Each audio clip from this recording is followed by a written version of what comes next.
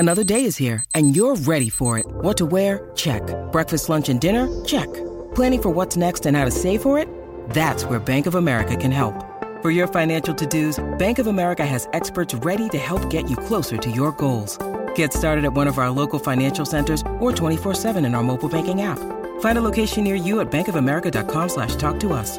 What would you like the power to do? Mobile banking requires downloading the app and is only available for select devices. Message and data rates may apply. Bank of America N.A., member FDIC. When you need mealtime inspiration, it's worth shopping Kroger, where you'll find over 30,000 mouth-watering choices that excite your inner foodie. And no matter what tasty choice you make, you'll enjoy our everyday low prices, plus extra ways to save, like digital coupons worth over $600 each week. You can also save up to $1 off per gallon at the pump with fuel points. More savings and more inspiring flavors make shopping Kroger worth it every time. Kroger, fresh for everyone. Fuel restrictions apply. 3, 2, 1. When I'm working out, I love to listen to your podcast. Whenever you say something, other people react to it. Taking my breath away, Aaron. Vern Lundquist joins me. Hall of Famer Jim Calhoun. NASCAR icon Dale Earnhardt Jr. Kirk Herbstreit is on the phone. Here we go. Oh, he's so handsome. What's his name? For the podcast, it is Sweeping America, the Aaron Torres Sports Podcast. It is Tuesday night, December 22nd, 2020, people. I hope everyone is having a great week. And if this sounds different, it is because this is a little bit of a different episode. So if you listen to this show regularly, if you listen to Monday's episode, you know that I said, I'm not doing another episode till Christmas. And I'm an idiot. And I lied, and we are doing a bonus episode just because I said I would only do a show if something major happened. And at least in the world of college basketball, there is major news over the last 24 hours. Kentucky has sent one of its players, Cameron Fletcher, home to St. Louis. John Calipari, a very strongly worded statement about what is going on with that young man, his future with the program. And I think as Kentucky sits at 1-5, there are some broader questions about Kentucky basketball overall. And so because of it, this is going to be a very Kentucky-heavy show. I know a lot of Kentucky fans listen to this show. I know a lot of people, by the way, are not Kentucky fans, but are enjoying the turmoil in Lexington. But it is a huge topic in the college basketball world. And so how the show is going to work is this. First, I'm going to give my little spiel on what happened, what I think happened, what I think's going on with this program, what is fixable, what isn't, what are the concerns, what are not. I'm going to do that very briefly. That's why I'm doing this via Zoom. And then after that, I'm going to bring on my buddy Jack Pilgrim, works for Kentucky Sports Radio, hosts a podcast called the Sources Say Podcast. And if you've never heard Jack or you're not familiar with Jack, he is as plugged in as anybody covering the Kentucky beat. He is a wealth of knowledge, and he and I are going to spend a solid 30, 40 minutes trying to figure out what is wrong with Kentucky basketball. Can it be fixed? What are the short-term problems? What are the long-term problems? What needs to change, not only this season, but in the bigger picture of Kentucky basketball, as they're now going on potentially a 6th straight season without a Final Four, which at Kentucky feels like a lifetime. So Jack Pilgrim will join me momentarily, but very briefly, I just want to give my thoughts on the current situation at Kentucky. A lot of this I'll talk to Jack about, but I just thought I'll get my opinion out there. Jack will join me momentarily, and so let's get into it. Obviously, as I mentioned, the story of the day, the story of the moment in college basketball is the University of Kentucky. They fell to 1-5 against the University after losing, to the University of North Carolina on Saturday.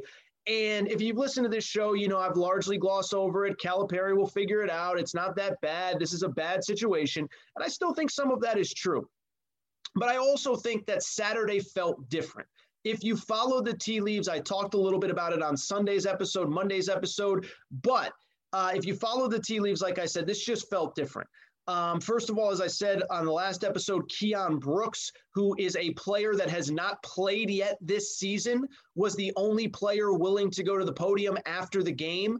And that was very bizarre. Now, I thought it was actually a very nice gesture by Keon Brooks, speaking of being a leader, stepping up, taking a bullet, for lack of a better term, when a lot of your teammates are down. But that was definitely not normal. John Calipari, in what is now a famous meme that will live on in infamy, showed up to the post-game Zoom in a leather jacket, and he looked like, I think the term I used was a guy that just lost his job, got divorced, and lost his puppy, living in a one-bedroom apartment with a single light bulb hanging from the ceiling. That was how John Calipari looked after the game. He looked defeated. And then most notably, a player named Cameron Fletcher, who I just referenced a minute ago, actually was seen crying on the sidelines and was taken back to the locker room during the game. And if you just, without even being a Kentucky fan or a non-Kentucky fan, if you just saw that circumstance, you could see that something isn't right. That this cannot be taken as, oh, Calipari will figure it out. He always does. Now, I do think there is an element of truth to that, but you can tell this is a much, much, much bigger situation. So let's get into it specifically. And let me start because I do want to say a few things about Calipari in this program where I will defend him. And I'm not going to sit here and defend him blindly and say he's never done anything wrong. This doesn't fall on him at all, because a lot of this does, and we'll get into that momentarily. But the first thing I will say is, as I said, when the news came out that Cameron Fletcher was not with the team for the moment, John Calipari put out a very strongly worded statement that essentially said that he needs to step away from this program to figure some things out himself. We have a standard that we hold our players to emotionally, maturity-wise, and he is not living up to that standard right now. And I think people who don't follow Kentucky basketball or even college basketball on a day-to-day, minute-to-minute basis would sit there and say, oh, there goes John Calipari passing the buck, placing the blame on somebody other than himself. And that was not how I read the situation at all. If you follow college basketball, if you follow Kentucky, you know that John Calipari is largely, almost blindly loyal to his guys. Will always take his guys' sides publicly, even if privately maybe some things are going on that we in the public don't know about. I go to last year. If you remember, before Kentucky's final regular season game, their starting point guard, Ashton Hagans, did not travel with the team. And it became a big story. And you heard all sorts of stuff. And John Calipari just said, look, we're leaving him behind for the day. It's okay. Ashton is going to be fine. We're going to need him going forward. Now, little did anyone know that there would be no college basketball season after that because of the COVID-19 pandemic. But Calipari very publicly defended his guy, said what's going on is internal. We're going to keep it internal, and we're going to move forward. There was a player earlier in the season named Khalil Whitney who transferred in the middle of the season. John Calipari, we love the kid. We'll fight for him. We'll do anything for him. We're going to help him in any way that we can. So John Calipari has a very strong track record of protecting his guys publicly, which says to me that the issue with this young man, Cameron Fletcher, is not to do with just crying on the sidelines, which, again, I defended him for on Saturday and Sunday's episode, that there's something bigger going on here. And maybe we get the full details and maybe we don't. And independent of whether we do or not, I think it's important to note it doesn't make Cameron Fletcher a bad human being. He's young.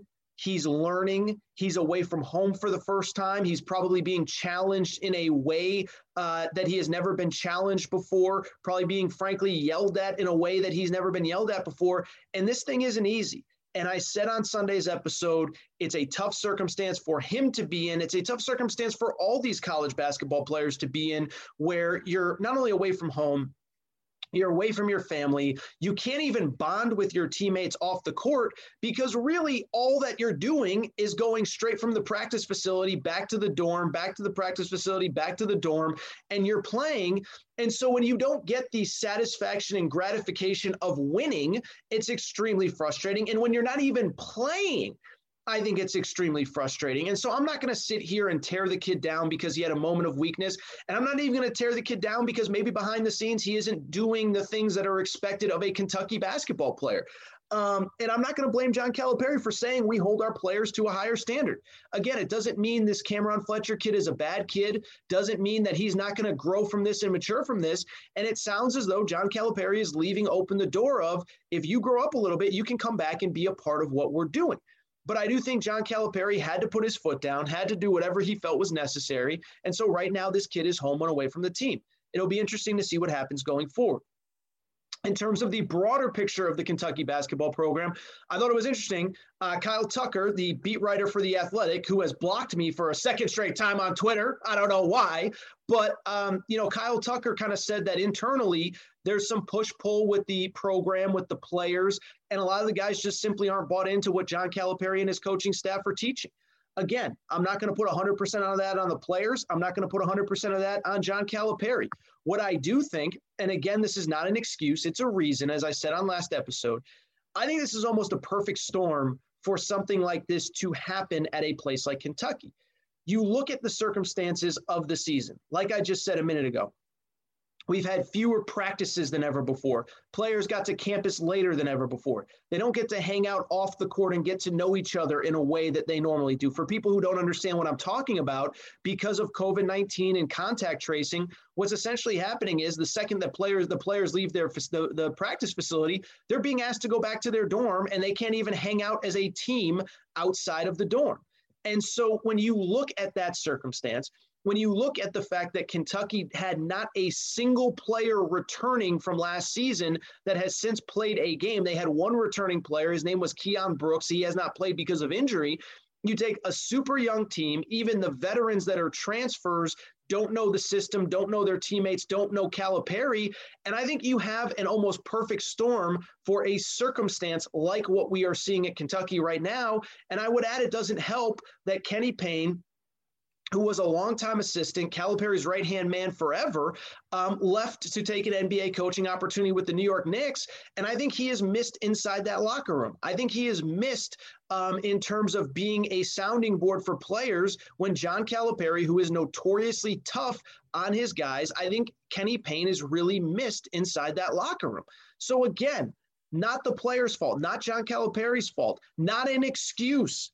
But this is just the perfect storm for a situation like this to happen at Kentucky. And oh, by the way, they don't get any small, easy games in the out of conference to get it right.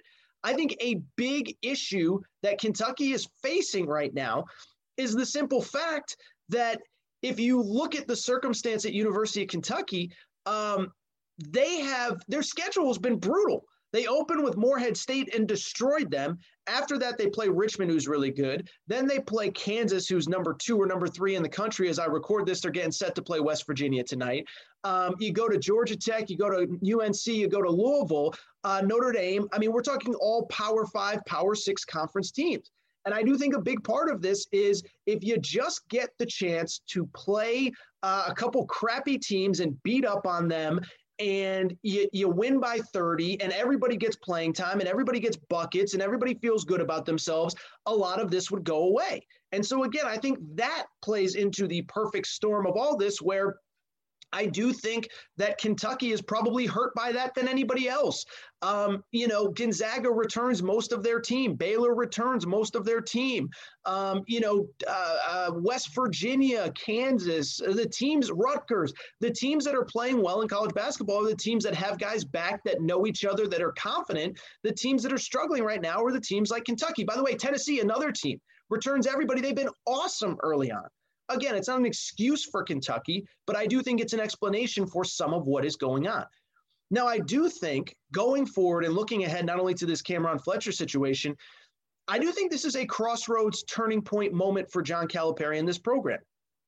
Not to say they won't make Final Fours or win national championships, but I do worry about the John Calipari blueprint of building a program that worked 7, 8, 9, 10 years ago when John Wall and DeMarcus Cousins and the guys I wrote about in my book, One and Fun, I don't know that blueprint works anymore. And so let me explain why. For people, I know everybody knows, but, John Calipari is a guy that has brought in the best of the best out of high school. He knows he's only going to have them for a year, and he supplements them with guys that he hopes are going to stay 2, 3, 4 years. And you kind of balance out the really elite NBA players with the really good college players, and you hope you have a championship caliber team. It happened in 2010 with the John Wall team where John Calipari inherited a lot of players from Billy Gillispie. It happened in 2012 where some veterans returned. It happened in 2015 when you had the elite freshmen, Karl Anthony Towns, Devin Booker, to go along with some veterans, Willie Cauley-Stein, the Harrison twins, etc. However, What I would say is, over the last couple of years, I think there's some things that are going on in college basketball that I think John Calipari needs to look in the mirror and see how he is building his roster. First of all, it's tougher to get the best players than ever before.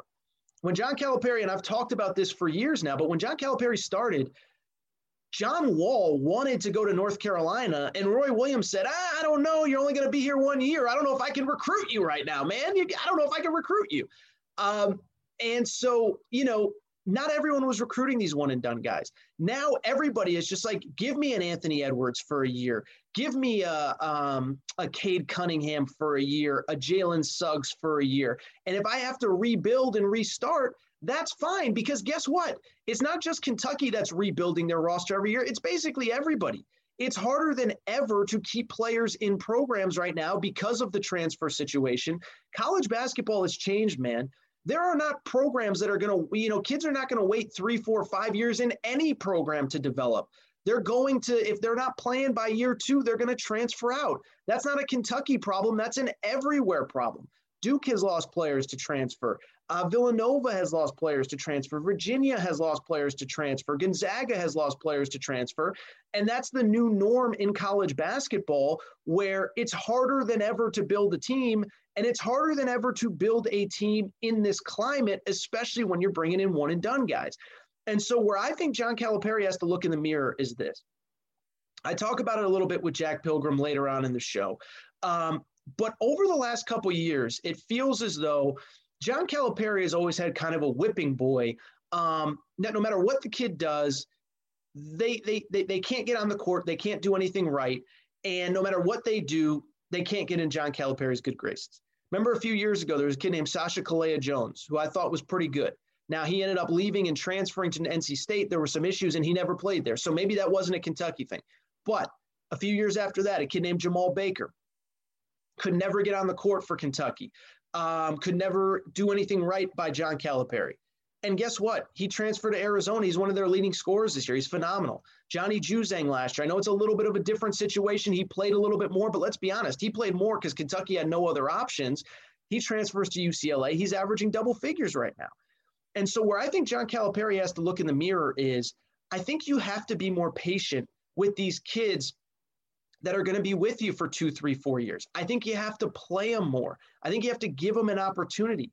I think it can't just be about highlighting or featuring the 2, 3 guys that are going to go to the NBA next year. Now, listen, you need to put the ball in your best players' hands and let them make plays. I get that. And I also agree to a degree with John Calipari's comments of, I have to let some of these guys miss some shots so that they'll have the confidence to make them later. I'm not saying you got to pull your best players, because this system has worked. I talked about it on last episode. Tyler Hero was abysmal the first couple months that he was on campus. You can go back and look at the box scores. He couldn't defend anybody. He couldn't make open jumpers. And John Calipari just kept putting him out there. And Tyler Hero evolved into a player that Kentucky could count on. Now the Miami Heat can count on him, and he's a star. Last year there were guys like that with some of the guys that they had on that team. And so I get the idea of wanting your best players to be able to work through their mistakes, but I think you have to give an opportunity to some of these younger guys and build up their confidence too. You have to give not only Jamal Baker's a perfect example. You got to give him a chance. You got to give Cameron Fletcher a chance. And I don't know what happened behind the scenes. Maybe it wasn't even an opportunity that you could give him. But Cameron Fletcher started 2 or 3 games ago. So you can't tell me that he's been that bad, that uncoachable, that anything, because he just started 2 or 3 games ago. Dante Allen is a redshirt freshman who I talked about on last episode, who I'll talk about with Jack Pilgrim here. You got to give that guy opportunity, because it's not just about building up your best players for this season. You also have to build up your role players so that next year, maybe they can be the stars, right? Think back to last season. And I know I'm getting super Kentucky heavy on this show, but it's an important conversation to have. Last season, Emmanuel Quickley was a player that was coming off the bench to start the season. He ended up as the SEC Player of the Year. He pushed through it. He fought.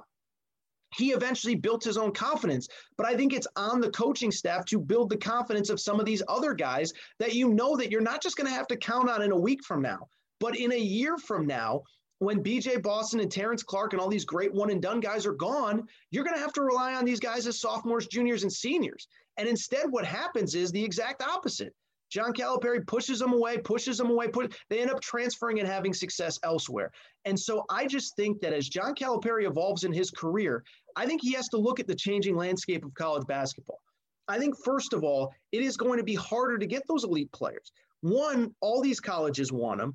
Two, the G League has this option. And three, we might live in a world in the not too distant future where the one and done rule is removed. And so even if the one and done rule isn't removed, if there's 4 or 5 elite players in every class and 1 or 2 of them are choosing this G League route, it's 1 or 2 less elite players that you have access to. And what I would say beyond that, and I think it's something that nobody is talking about when it comes to Kentucky, I think this one-time transfer rule might hurt Kentucky more than anybody else. Now, yes, they'll be able to go out and get the best players from other schools that want a bigger stage and a bigger opportunity, no different than Olivier Sarr and Davion Mintz, 2 players that transferred in this year. But I think those guys that are sitting at the end of the bench, they're not going to sit there and deal with Calipari for 2 or 3 years waiting for their shot. They're just going to say, screw this guy. He's not giving me a shot. Every time I go in, I can do nothing right. The guys that he thinks are stars can do nothing wrong. I'm out of here. And we've seen it already when guys have had to sit out. So imagine what's going to happen now when guys don't have to sit out if they want to transfer. And so I think this is an important moment in time for John Calipari and who he is and how he builds this program. Again, I'm not saying he can't have success. I'm not saying he can't make Final Fours or win a national championship. I think that line is actually crap. Last year, he won the SEC. They had as good a chance as anybody to win it all. The year before, they were in the Elite Eight with a chance to go to the Final Four. 2017, which was the De'Aaron Fox, Bam Adebayo year, they were basically a buzzer beater from going to the Final Four. So I don't buy this notion that it's a lost cause and they'll never be able to figure it out and this thing can't be fixed. But I do think John Calipari has to look himself in the mirror and really think about how he's building this program, how he can keep some players that aren't one and done type guys in this program for 2, 3, 4 years, because you need those veteran guys. And you can't just keep pushing them. You can't never play them. You can't not give them dessert after they're working as hard in practice as the star players. And I think it's an important moment in time. And what I will say is, and I've said this in other interviews, the great coaches, you can criticize Coach K for a lot of stuff, but Coach K has evolved with time. He started working with Team USA about 6, 7, 8 years ago. I guess it was more now. It was about 15 years ago. But he saw the way that spacing and three-point shooting mattered. And all of a sudden, all he does is space and shoot three-pointers. He uses his big guys and his wings differently, almost like it's an NBA-type setting. He's gone after the one-and-done guys in a way that he didn't 7, 8, 9 years ago. I will take it to a football.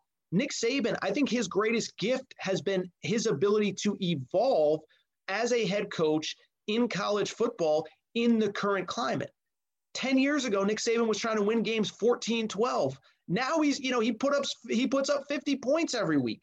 And Nick Saban saw, listen, man, I can't try to win every game 14-12. The sport is changing. The game is changing. I have to change too.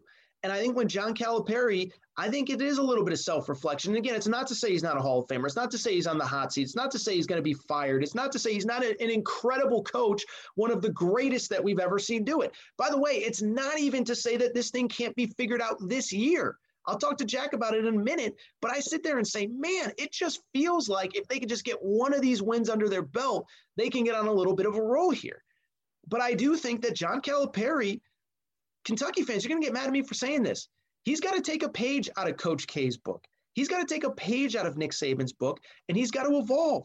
He's got to be more patient. He's got to be willing to build up the end of his bench. I'm not saying you got to play your ninth guy for 40 minutes, but if you're going to recruit him and you're going to give him a scholarship, you got to give him an opportunity.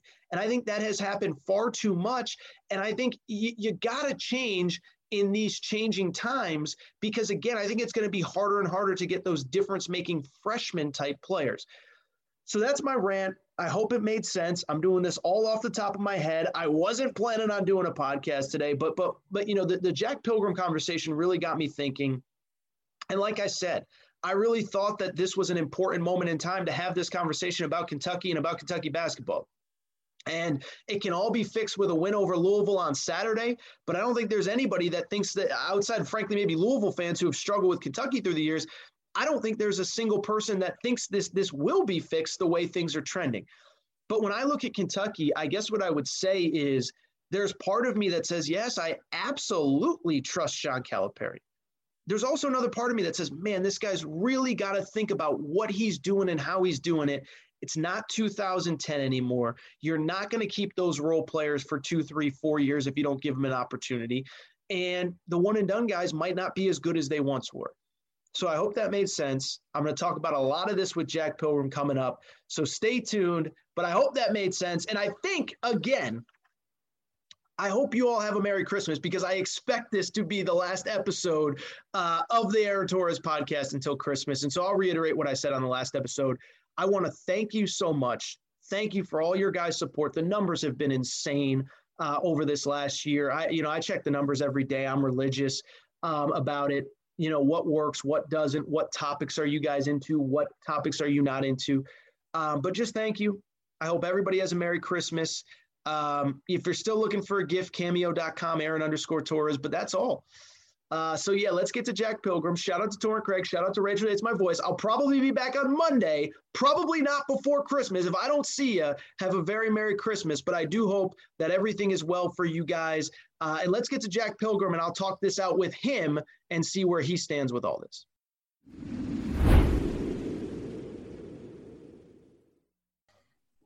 All right, joining me on the phone, or I guess via Zoom, but as mentioned, I said it off the top, but he is a guy that I lean on for really everything Kentucky basketball related. He's the host of the Sources Say podcast, covers Kentucky basketball for Kentucky Sports Radio, just does this beat as well as anybody, knows this team, the recruitments as well as anybody.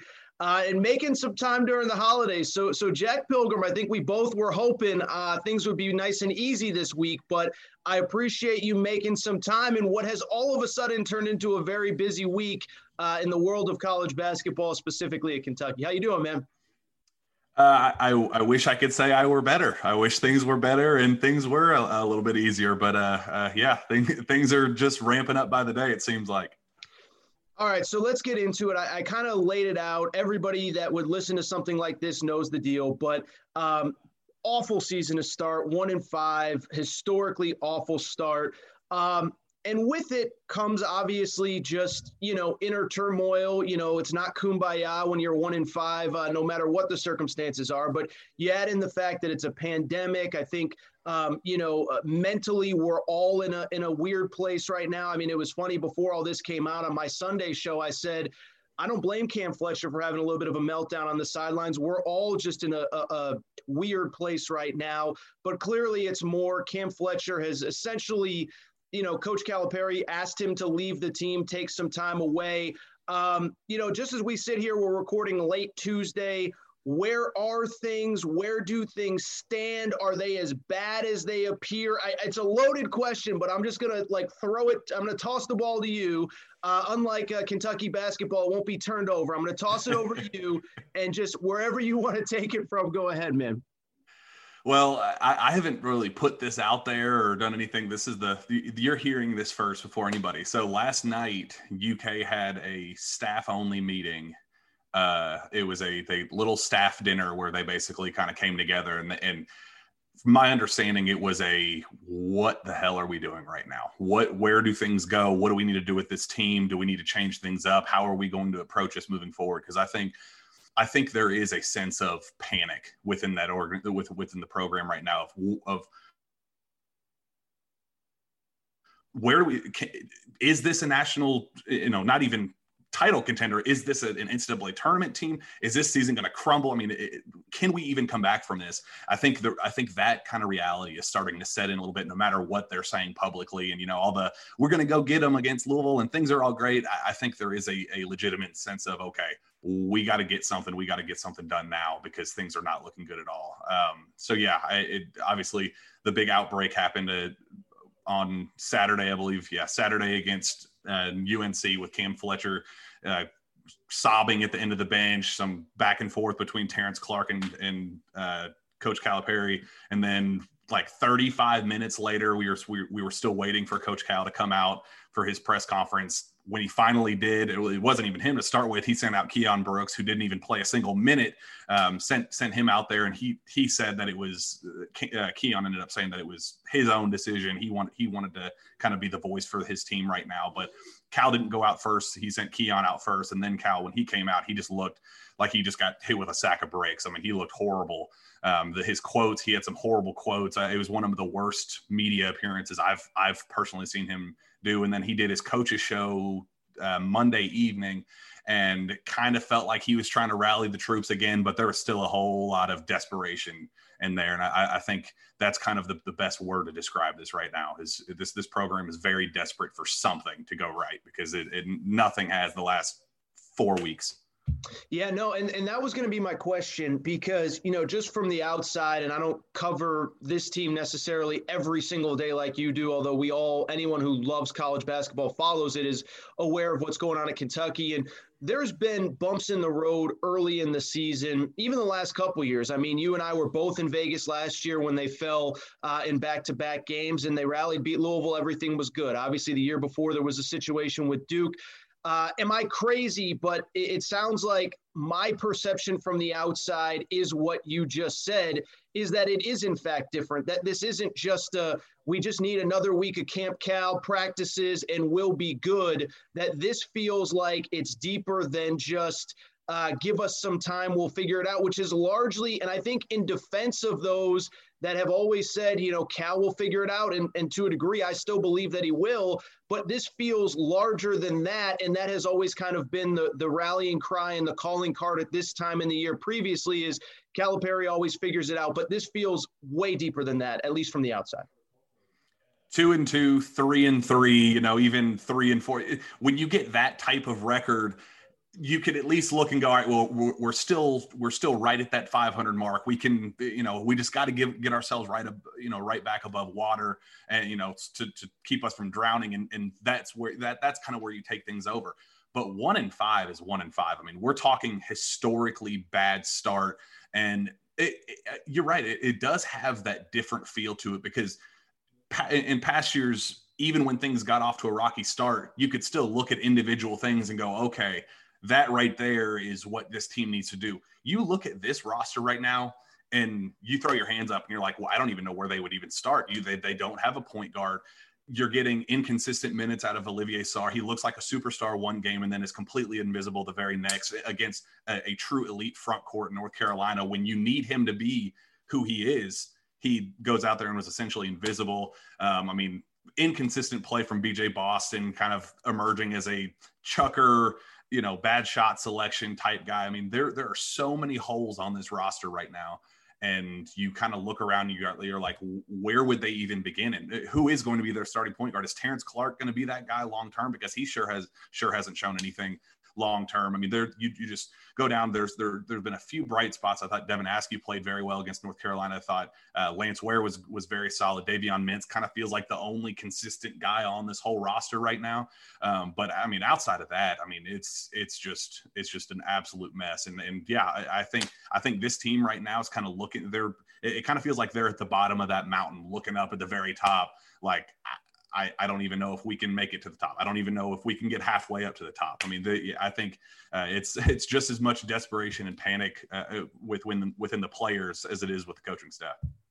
All right, really quickly, I want to get to this kid, Cameron Fletcher, who did leave on, I guess it was Sunday or Monday. And I listened to your podcast before I did this. I want to make sure I kind of knew where you stood. But your reaction and your co-host reaction, Sean, was similar to mine. Which is that I've followed this program for years. And John Calipari has always – listen, you can criticize Calipari for roster construction, the way the team's playing, individual, whatever, but he's always very publicly had his players' backs. And I think back to last year, Khalil Whitney kind of leaves the team. And even before that happened, I'm working with him. We're trying to get through this together. When he leaves, it's nothing but positive. The point I brought up on Twitter, Ashton Hagans gets, I don't know if it was ever officially called suspended, but he gets left behind before. Suspended. Yeah, okay. He was suspended, yeah. And, Calipari, listen, we're going to work through this. And obviously the season, gets canceled from that point because of non-basketball stuff. But, he's always very publicly had his guys back. So when I see these very strong comments about, Cameron Fletcher, the player, again, who left the program or basically was sent home from the program earlier this week, it speaks to me that it is both that it's something bigger than just sulking and crying and being emotional on the court, which again, I will say that I forgive him if that's all it is. But, one, how bad is it? And is it a Cameron Fletcher thing or is it a team thing? Because it feels like a lot of young guys, a lot of inexperience, immaturity, which is to be expected from a 6, 7, 8-man freshman class. It feels like while this was really bad for Cameron Fletcher individually, it may also speak to bigger problems kind of within the entire team as a whole. Yeah. So I kind of mentioned this on that podcast. There were very loud whispers at the time of Cam's commitment whenever it kind of became clear that he was going to end up a Wildcat. There were people that have followed his basketball career closely, both very close to him and kind of watching it from afar, that told me directly that this kid is not a right fit at Kentucky. He's not going to make it. There were doubts going into his career at Kentucky. And for that reason, I kind of had a personal connection with him as everybody thinks this kid is going to fail. Nobody thought Cameron Fletcher, was going to make it at Kentucky for various reasons. And, so really quick, I believe it was. That's important. So why, whatever you can share, and I'm sure there's personal stuff that you don't feel comfortable sharing, but when you make a statement like that, it's going to pique people's interest. What made the people that you spoke with believe that he wouldn't be a great fit for this program? That same passion, that same emotion, it was kind of a broad locker room issue statement that they're like, he's had some issues in the locker room in the past. And you go to his Vashon High School program, his coach was like the first person to take his side after all this and said, you guys don't know what's going on. He's a passionate kid. You just got to bear with him. And again, that's part of the reason why I'm so why I love this kid so much, because I drove out to St. Louis. I covered him. I talked to him a whole night. It was a senior night, talked to his mother, talked to his family members. Great kid, great family. And he kept saying over and over again, I just want to make, he kept saying a lot of people where I'm from, the area that I live in, they don't make it out. They don't get out of where they are. And I want to be able to, kind of put, his mom's raising him. She's a fantastic woman, and he really wants to get out of that area and provide for his mother. And he gets so passionate and so emotional about it. And that's why when he had that little breakdown on the bench against North Carolina, I looked at that and I was like, that doesn't shock me at all, because he has worked so hard to get to where he was. And he's probably in his position, like, man, 2 games ago, you put me in the starting lineup, Cal. You told me that I was good enough to provide for this team and to work and to, have some production on this team. And then 2 games later, you say that I'm not good enough. You give me 1 minute against Notre Dame, or 2-3 minutes, whatever it was, very minimal opportunities to succeed. And then North Carolina, very similar situation. It's like, for a program and all these college basketball players going through what they are this season with the mental health stuff and just their whole lives are basically, they wake up, they go to the practice facility, they go back, they eat whatever the chef cooks them down the hall. They play video games in the dorm and they go back to the gym. They have no life whatsoever. So when you're a guy like Cameron Fletcher, where that is your only out, that is the only thing that he has, and in his minimal opportunities, he's not getting it done. Of course, you're going to get emotional. Now that doesn't allow some of the stuff that happened off the court, and that stuff I'm not sure of. But there were some whispers that I think Drew Franklin said on KSR, the radio show, that there were people overhearing him at the airport. He was being loud and kind of criticizing the Calipari and the program. That was a very prominent thing. And I think that got back to Calipari. That's kind of where some of that frustration came from. But so, yeah, I think the situation's very rough around the edges, very touchy subject for everybody involved. But yeah, I'm rooting for this kid to come back. I hope that he kind of uses this as a lesson and says, yeah, I screwed this first part of my Kentucky career up. I got to get back on the right track. Let's get this thing done. That's what I'm personally hoping for. But again, yeah, there have been some red flags there along the way that does make this kind of a difficult situation. So what that speaks to me too is, the fact that I think we all forget sometimes these are 17, 18, 19-year-old kids. I've made it explicitly clear on my show, this show, how hard it is, all the things that you said. By the way, that was why Coach K was wrong about shutting down the season, but that was 2 episodes ago, neither here nor there. So it sounds like you think that there's the possibility that he could be back, because when I hear you talk about it like that, it sounds to me like a kid that's probably never been coached as hard as he's coached, emotional like we all were at 18. And, I can think of a million kids in college basketball throughout the time that I've been following it where, as a freshman, you're butting heads with your coach. It's the first time you've ever been yelled at. It's the first time you've ever been told no. It's the first time you're not starting. And then, in a more traditional basketball sense, end of the year, sophomore, junior, senior year, you figure it out and you and your coach have this great relationship. Obviously, Kentucky's different. Guys don't generally stay 4 years, but it sounds as though, at least right now, as we record at the end of the day, Tuesday, there's a possibility that this kid not only comes back to the program, but that it really is what John Calipari said in his statement that was released via Twitter, that, that we just have an expectation of how players are going to handle themselves on and off the court, and that we hope this kid can, but right now he's not meeting that expectation. Yeah, he said he went on his call-in show, Calipari did last night, Monday evening, and said, yes, there is an avenue for him to return back to school. I talked to his mother. We have a mutual understanding with one another that, yes, there is a lot of work to be done. There was a pretty strong quote that was basically like, there's some changing necessary for him, and he's not willing to make that change right now. A pretty strong quote from Calipari, but it all came back to he is able to come back. We want him back in the program. He's like, I love him to death. I wouldn't have brought him into this program if I didn't. But when he does, if and when he does return, it's going to be under our conditions, under our circumstances. So whether that's you come back and you have a one strike policy where you're gone after that I don't know what the specifics will be, but Cal at least is leaving that door open for him, and for just knowing his story and talking to him and knowing that family, I personally hope that Cam takes advantage of it, because I think it is a great opportunity for him, and I think he's going to be a great player down the road. I mean, not this year, but year 2, year 3, I think Cam Fletcher could be a very, very important player in this Kentucky basketball roster. So for selfish reasons, I would love to see him back. How about the rest of the team?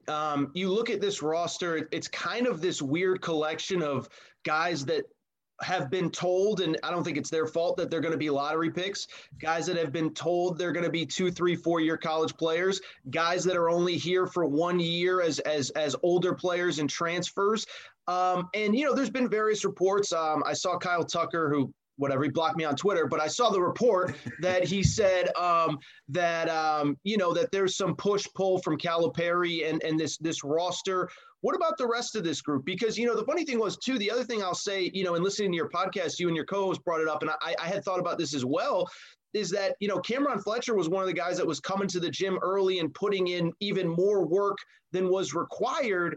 And if you're having kind of discipline issues with him, you would think he's one of the guys that's more bought in than others. Where does the rest of the roster stand? Because, again, you're 1-5, and everybody had a different little thing that they were hoping to get out of this season. Nobody's getting what they hope they get out of it. I don't know if it's attitude issues, ego issues, whatever, but are there internal problems outside of the one kid who has, at least for now, left the program? Well, yeah, if you're going to go on what Kyle Tucker wrote, he specifically said that there's a power struggle within the organization, and he said with several key players on the roster. And if you're just looking at the roster, who would those key players be? BJ Boston and Terrence Clark, the 2 top 10 recruits out of high school. Who BJ Boston is a kid that before he even got on campus, he said that I'm going to have a film crew follow me around this year because this season is going to be a movie. We didn't know that would be a horror movie at the time when he said that, but he said that, that he had these expectations going into the year that I don't want to say that he just kind of assumed that everything would just be as, happy dandy, everything's perfect. But if you are willing to bring in a film crew to cover your entire freshman season, knowing that it's going to be a movie and it's going to be fantastic and all that, where is your mindset regarding, your own play and where you think your development can be and, those type of things?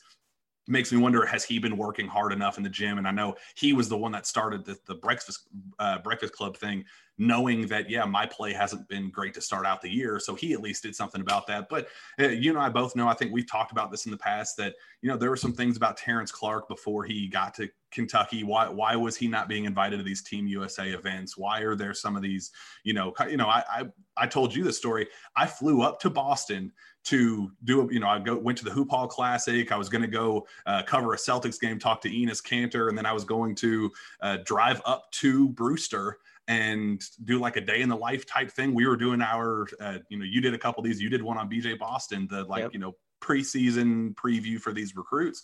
And I got up to Boston. I called their coach. I called Jason Smith, and I said, hey, I am here. I am ready to get in the car and drive 2 hours to come see you.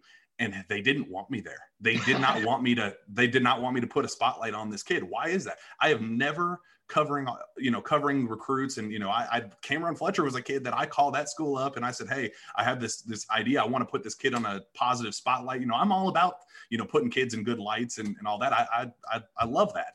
And they were like, yeah, absolutely. Let's come on during his senior night. Let's get this set up. Every time I've tried to do something along those lines, every school goes out of their way to highlight their kids because it's a good look for their school. I mean, it's common sense.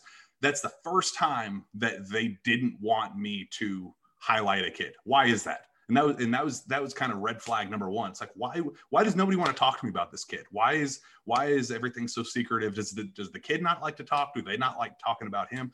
Whatever the case was, that on top of some of the other, rumors and rumblings about his, in his recruitment and all that, where it's always the talent's absolutely there. You just got to, kind of work with him a little bit in terms of maturity. And Cal even said that going into the year. Yeah, there were some maturity issues with Clark going into the year. So that, that's not me reporting anything. That's something Calipari has said. But yeah, I think I don't want to say that there's some, long lasting turmoil that the season's just going to implode any more than it already has. But going back to their recruitments and you could kind of see some of the writing on the wall back then, and some of those smaller red flags. Is a situation like the one we're in going to magnify those, or is Cal going to be able to keep that in-house? And I think that's the big question right now. That's really interesting because I also separately further on down the road during this pandemic when there was nothing to write about, I was circling back with a lot of people, with a lot of these kids. And, some of them were the graduate guy, the transfer guys. Oh, you coached against them, played against them. And it was hard to get people to talk. And I feel terrible saying it because I don't know why. And it might not have, I don't know why. And I don't want to say it was anything bad. Like you said, maybe he's just doesn't like to be interviewed, doesn't like to talk to, but I had trouble finding people to talk to me about Terrence Clark in March, April, May, when there was nothing to do but get on the phone and talk. So that's definitely concerning. Let me real quick, couple more questions. We'll get out of here. I know you got stuff to do. First of all, how much of this, and this is something that I've tried to argue on my show here, how much of this is just almost a perfect storm of issues where not youngest, but least experienced returning into the program. You get to campus later than you usually do. You can't play, you have fewer practices. You can't do summer practices. You can't play 5-on-5 as much and just play pickup. You can't hang out off the court when the games go final because you got to go back to your dorms. And this is the one that I think is really important. You don't get to play anybody out of conference that you can just beat up and feel good about yourself. I mean, if nothing else other than that, we're playing a 31-game season where you get to play Morehead State, University of Hartford, who was on the schedule. You just get 2 or 3 of these games to feel good about yourself. How much of it is that? Because I just look at all of this and I say, when you get thrown into the fire, and I'm not saying that Kentucky should lose to Richmond based on the personnel on the floor, but Kentucky versus Richmond, Georgia Tech. I mean, these are veteran teams, unafraid. The Georgia Tech game, guys are dunking in people's faces and yelling. How much of it is just that you didn't have those 2, 3, 4 games to just get your feet wet, get confidence, feel good about yourself, and you jumped right into a gauntlet that's essentially been, NCAA tournament caliber team since the second game of the season? Yeah, they needed exhibition play. Shoot, they needed blue-white games. They needed, all of the little tiny things that build up to what we get. Those are the kind of, we can work out some of the kinks and some of the issues with, with the roster. But I kind of keep going back to, did Calipari potentially misread this team going into the year and kind of think he had something that he really didn't? Because I keep going back. He did media tour, he did interview after interview, went on ESPN and all these radio shows, and he was just as bored as all of us were. So he was trying to use every opportunity he could to, talk to whomever. And every single chance he got, he hyped this team up like no other. Said the only thing that's going to beat us is the coronavirus. Well, apparently Richmond and Kansas and go down the list. Yeah, they can all beat you too. But he used all those opportunities saying that this could be one of our special teams and special groups.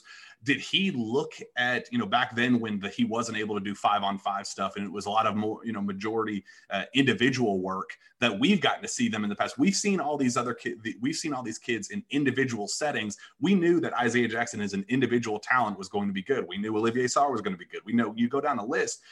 And I wonder if Cal saw that and just assumed that they would mesh whenever the 5-on-5 stuff started, because the first time we ever heard Cal get even remotely pessimistic about this team was the Sunday before before the Morehead State game, where they had their last tune-up, individual intra-squad scrimmage. And he went and told the media, he said, I have both my hands and feet on the panic button. We could start the year 0-6. That was the first time he went from, this team could be one of my best ever to, holy crap, we're horrible. Where was that disconnect there? And part of my thinking is, did he see what did he kind of buy into that hype that we kind of bought into as well, knowing how good they were as individual talents, and maybe took his foot off the gas a little bit in terms of development and running typical drills, thinking they were more advanced than they were, and then had to backpedal very quickly just a couple weeks before the season when he realized they weren't as far along as he maybe anticipated. So part of my thinking is Cal screwed up at some point and kind of hyped this team up to be more than they are, and is now trying to pick up the pieces going, oh crap, we should not be 6 games into the season right now. We should just be entering the some of the more difficult games instead of where they are right now going into the Louisville game and then SEC play immediately afterward. So over the weekend, and I think this is a question I wanted to ask you, and I didn't anticipate even having you on the podcast, but you wrote what I thought was an unbelievable piece, a great piece about a player named Dante Allen. And I think any Kentucky fan listening knows the story, but high school, basically legend in the state of Kentucky, bucket getter. And, you basically just said and you were very critical. I give you so much credit, man, because you just came out and said, why is this guy not playing? And I bring it up as a broader question to just the Calipari model, if you will. I know that for people who don't follow the program day in and day out, a few years ago, they had a kid named Jamal Baker. Never clicked with Calipari. He's averaging 14 a game for Arizona this year. Johnny Juzang never really clicked for Arizona. Never really clicked for Kentucky. At UCLA, he's playing well for Mick Cronin. Now you have this Dante Allen situation, and I look at kind of where we're going with college basketball. And a couple things. I think one, this one-time transfer rule is coming, and I think Kentucky fans has always looked at it from the glasses half full. Well, we'll just be able to get whoever we want off other people's rosters. And I've always tried to tell Kentucky fans, wait a second now, that freshman that you're hoping to turn into a 2, 3, 4-year player, Calipari buries him at the end of the bench. He's going to be gone midseason every single time. Guys don't wait 3 years to get it figured out. And so I just look at not just this Dante Allen situation, but it always feels like there's a guy that either Calipari doesn't like, doesn't trust, he picks on. And I just think we're at a point where you just can't bury these guys on the bench and expect them to stick it out for 2 or 3 years. And it can't always be the kid's fault when they transfer. Where are we at, not only with Dante Allen, but with the idea of developing players within this program? Because I look across college basketball right now. It's every year, but it's highlighted this year because of the coronavirus. You need older guys. You need guys that just can show up day in and day out, know what to expect. The coaches trust you, vice versa. Kentucky doesn't have those guys. I don't see those guys being developed within the program. And I guess what I would say is, in the bigger picture of the next 3, 4, 5 years, I don't think it can just be the one and done guys anymore. I really don't. This was kind of my big hot take topic, especially after this last game.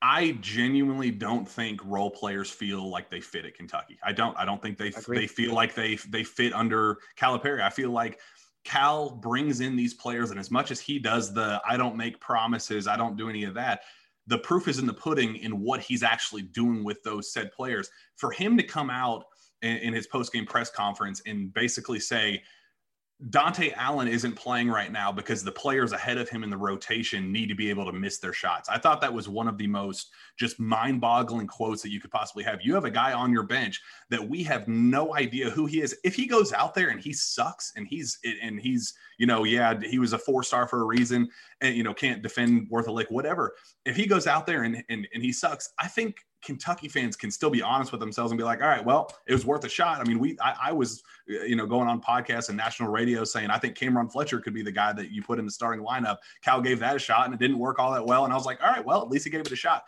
Guys like Dante Allen, guys like Jamal Baker, guys like Johnny Juzang, you go back to that Auburn game, the 2018-19 season, that Elite Eight game against Auburn. Jamal Baker fouled on a 3-pointer with about 4 minutes left in the first half. Cal looked at him and said, I can't play you, and yanked him from the game. And I mean, they just stared him down. I mean, it was just really ugly look on national television. Didn't play him for the rest of the game, didn't play any of the second half, didn't play any of overtime. Like 3 or 4 minutes later, Tyler Hero, same exact situation, yet another horrible foul on a 3-pointer. Cal didn't even look his way, didn't complain, didn't say anything. Nobody's saying that Jamal Baker needs to be playing over Tyler Hero. Nobody's saying that it's okay, Cal's supposed to be treating the star players the exact same as the role players. But when you you reinforce bad behavior with your star players by telling BJ Boston, it's okay for you to get in there and miss shots because, that's who you are. You're going to come in, you're going to take shots, and sometimes you miss them. When you reinforce that bad behavior, you're slapping the Jamal Bakers in the face, the Jamal Bakers of the world in the face, the Johnny Juzangs of the world, the Dante Allens, because you brought in those players under the assumption that they are going to be your skilled, dynamic scoring threats. He brought in Johnny Juzang saying, hey, I want you to be our superstar shooter off the bench. And Johnny's like, yeah, that's an awesome role to have. Year 2, year 3, I can be that guy. But when you go in and you miss one single shot and Cal says, yep, you're done, get out of there. Or you have one missed defensive assignment. BJ Boston can have 30 missed defensive assignments a game and not get pulled. But Dante Allen has one and Cal's like, yep, that's why I can't play you. There's a disconnect there between Cal's star talent and the bench players that there's a reason that the star players feel comfortable on this, right? Even though this year even those guys aren't, but the bench players always feel like they're on the outside looking in on this roster. That's why Cal has to, if Dante Allen transfers away from this program, one of the most beloved Kentucky stars that we've had in the last decade, in-state kids, if Cal turns that kid away and he leaves the program and transfers to a WKU or a NKU or a Purdue or something like that, I don't know if Cal will ever get another in-state kid again. And I think the fan base is going to turn against him in a way that you wouldn't get with a Jamal Baker or Johnny Juzang. But because he is who he is, Cal can't screw up with this. And unfortunately, we're at this point where there are already rumblings about that potentially being an issue down the road. So I kind of wrote that as a desperation. Cal has to do something or he will transfer away from the program and even the most diehard fans are going to look at that and be like, wow, we can't even get Mr. Basketballs in this state to stay home. That's an issue. So, and then that would lead perfectly to a follow-up. I mean, not just in the smaller picture of this season, but I do think there's some cracks in the foundation for the bigger picture of going forward. If John Calipari remains stubborn on this, if he refuses, that to me personally, I believe is the biggest issue. Everybody says we need veterans, and you do. But players need to know that they can come in, have a role, and to constantly recruit over them with younger freshmen. And I get it, right? You get a chance to get a 5-star, nobody's turning that down, but then it becomes a self-fulfilling prophecy where a kid comes in, you get him back for that second year, but he doesn't do, but then he's got somebody else. I'll give you a good example real quick. Immanuel Quickley, SEC Player of the Year last year. If Immanuel Quickley wasn't one of the most mentally headstrong kids, he's out. He's out because, he was brought in. He's recruited over in his own class with Ashton Hagans. Then he's recruited over in the next class with Khalil Whitney and all these different – and he just said, no, I'm going to make you play me. And, the rest is history. Now he's balling out for the New York Knicks. But if Cal doesn't change on this, it feels like a real issue that isn't going to get solved. And in this era of one-time transfer – of, the G League stuff where the best players might not even be coming to college going forward. Is this a concern in the big picture? Because I look at it, and to me, that's the biggest single issue right now. Cal's system works when he is getting the top 5 level recruits and not the Cade Cunninghams of the world, not the BJ Boston. BJ Boston is that hoorah type recruit. But Cal's system works whenever he gets the Cade Cunninghams of the world. If he, the Jalen Greens of the world. This next class, Jaden Hardy, that is a kid that no matter how this is going right now, UCLA, pro route, all those other factors, Cal's system right now works with those type of players. It does not work with the bottom tier top 10 recruits and then a plethora of, he had the number 1 recruiting class in the country this year, but 4 of those players were ranked lower than 25 in the nation, I believe. You have to have the top heavy talent to kind of justify all that. And I completely agree. Even me personally, I thought that the one and done, the one-time transfer rule would be just a knockout success, home run out of the park. Cal's going to be able to get all the Luka Garzas of the world. The best college basketball players will all want to come to Kentucky.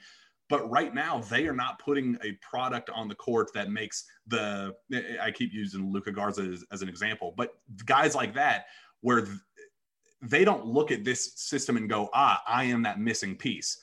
That's an issue. It feels like when Cal started missing on some of those guys, 2-3 years ago, kind of started with the James Wisemans and, those type of guys, it kind of felt like we were trending this direction. And I didn't think it would kind of implode the way it has as quickly as it has. Maybe it was just the wrong mixture of talent that just kind of just sped up this process, whatever the case was. The formula is not working right now, and I'm very worried that it's going to be a long-term issue, moving forward.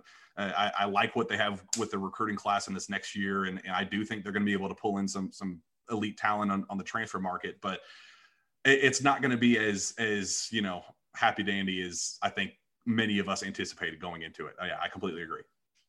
Perfect. Last question. We just talked about the big picture, but let's do the thing. Calipari, in his defense, there have been dark moments and he has turned it around. Do you see the scenario where it gets turned around this year? Because I can still look at it, and I by the way, I've been wrong for 3 weeks now. But I can still look at it and say, you're a shot away from beating Notre Dame. You've had leads in all of these games, and it just takes one game to get the win, to do the locker room celebration, to feel good about yourself again. And look, is this team going to, if they're 1-5 now, are they going to finish 22-6? No, but I can still see the scenario where it gets righted this year. You get to the NCAA tournament, and then as we all know, the NCAA tournament's a crapshoot. Some of Calipari's deepest runs haven't been his best teams. But do you still see that pathway that it could happen? Not that it will, but that it could, because for all the negative and everything you and I have been talking about, I do still feel like man, if you can just get one of these wins under your belt and feel good and prove that what we're doing every day in practice is working, I do feel like it can flip. Yeah, and I've said that the last 3 weeks. I think exactly what you said. Oh, this is a must win, and then it's not a win. And then, this is the must win right here. This one right here, and then they lose. And I did this all the way up until this North Carolina game, and I said, this is the game. If they lose this game, the title dreams, that level of hope is gone. We have now dropped down to the hope is, can we make the NCAA tournament?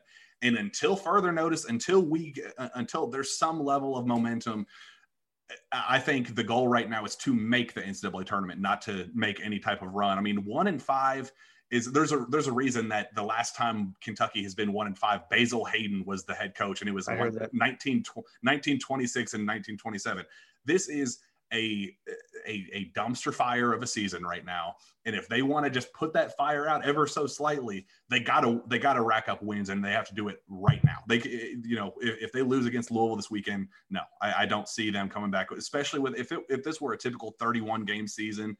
Yeah, maybe, because there's more of a larger sample size, a longer period for them to kind of right that ship. But 27 games, you're already at a disadvantage going into the year. You've already put yourself behind so much by starting with 5 straight losses, to start this season.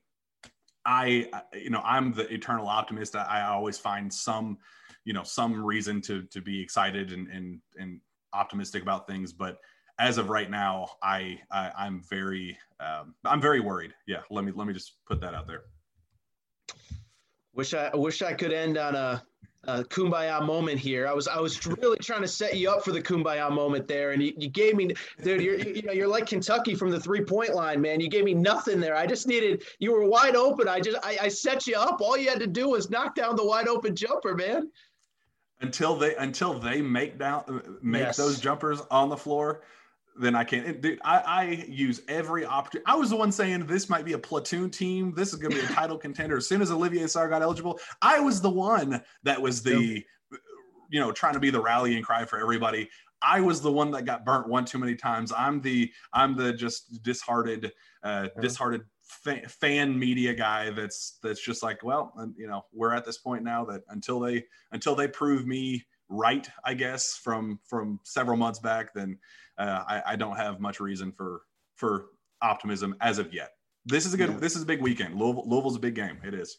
No, and I'll say also, I feel partly responsible for all this as well. I mean, I have some small voice in the media, and I watched Olivier Sarr last year at Wake Forest. I talked to coaches who played against him that were like, dude, we were praying that he got into the portal, and we tried to get in touch with him. And next thing you know, he's committing to Kentucky, and there was nothing we could really do. But I talked to Big East coaches that love Davion Mintz. Not that Davion Mintz is the problem, but, I talked to you and I talked to a lot of the point being is I feel I'm partly responsible as well, because yes, I thought, it's going to be a rough start, but you're going to win a few of these games, and it hasn't clicked. But I have not completely lost hope yet, and I've seen this too many times in college basketball, and as a UConn alum, there was ironically the year before, I won't say the year because they may have beaten Kentucky in the Final Four that year, but one, okay, yeah, no, it was 2011, but the year before 2010, every game they were in, and they just couldn't get over that hump. And eventually it just became a self-fulfilling prophecy. And I've seen it so many times across college basketball where it's like, if you can just get that one win, the whole thing flips. So we'll see, but anyway, Jack Pilgrim, Sources Say podcast. It is just a wealth of college basketball and really Kentucky knowledge specifically. When I'm trying to formulate are my thoughts correct, I go to you and your team there. So, dude, thank you, man. Let's try to do this again when there's some positive stuff to talk about. I'm feeling good that there will be some positive stuff at some point. But thank you for carving out so much time, man. I appreciate it. I appreciate you. Thank you, man. Whoop. It's time for today's Lucky Land horoscope with Victoria Cash. Life's gotten mundane, so shake up the daily routine and be adventurous with a trip to Lucky Land. You know what they say. Your chance to win starts with a spin. So go to LuckyLandSlots.com to play over 100 social casino-style games for free for your chance to redeem some serious prizes. Get lucky today at LuckyLandSlots.com. Available to players in the U.S., excluding Washington and Michigan. No purchase necessary. VGW Group. Void where prohibited by law. 18+. Terms and conditions apply. It is Ryan here, and I have a question for you. What do you do when you win? Like, are you a fist pumper, a woo-hooer, a hand clapper, a high-fiver? I kind of like the high-five, but if you want to hone in on those winning moves, check out Chumba Casino. At ChumbaCasino.com, choose from hundreds of social casino-style games for your chance to redeem serious cash prizes. There are new game releases weekly, plus free daily bonuses, so don't wait. Start having the most fun ever at ChumbaCasino.com. No purchase necessary. VGW Group. Void where prohibited by law. See terms and conditions. 18+.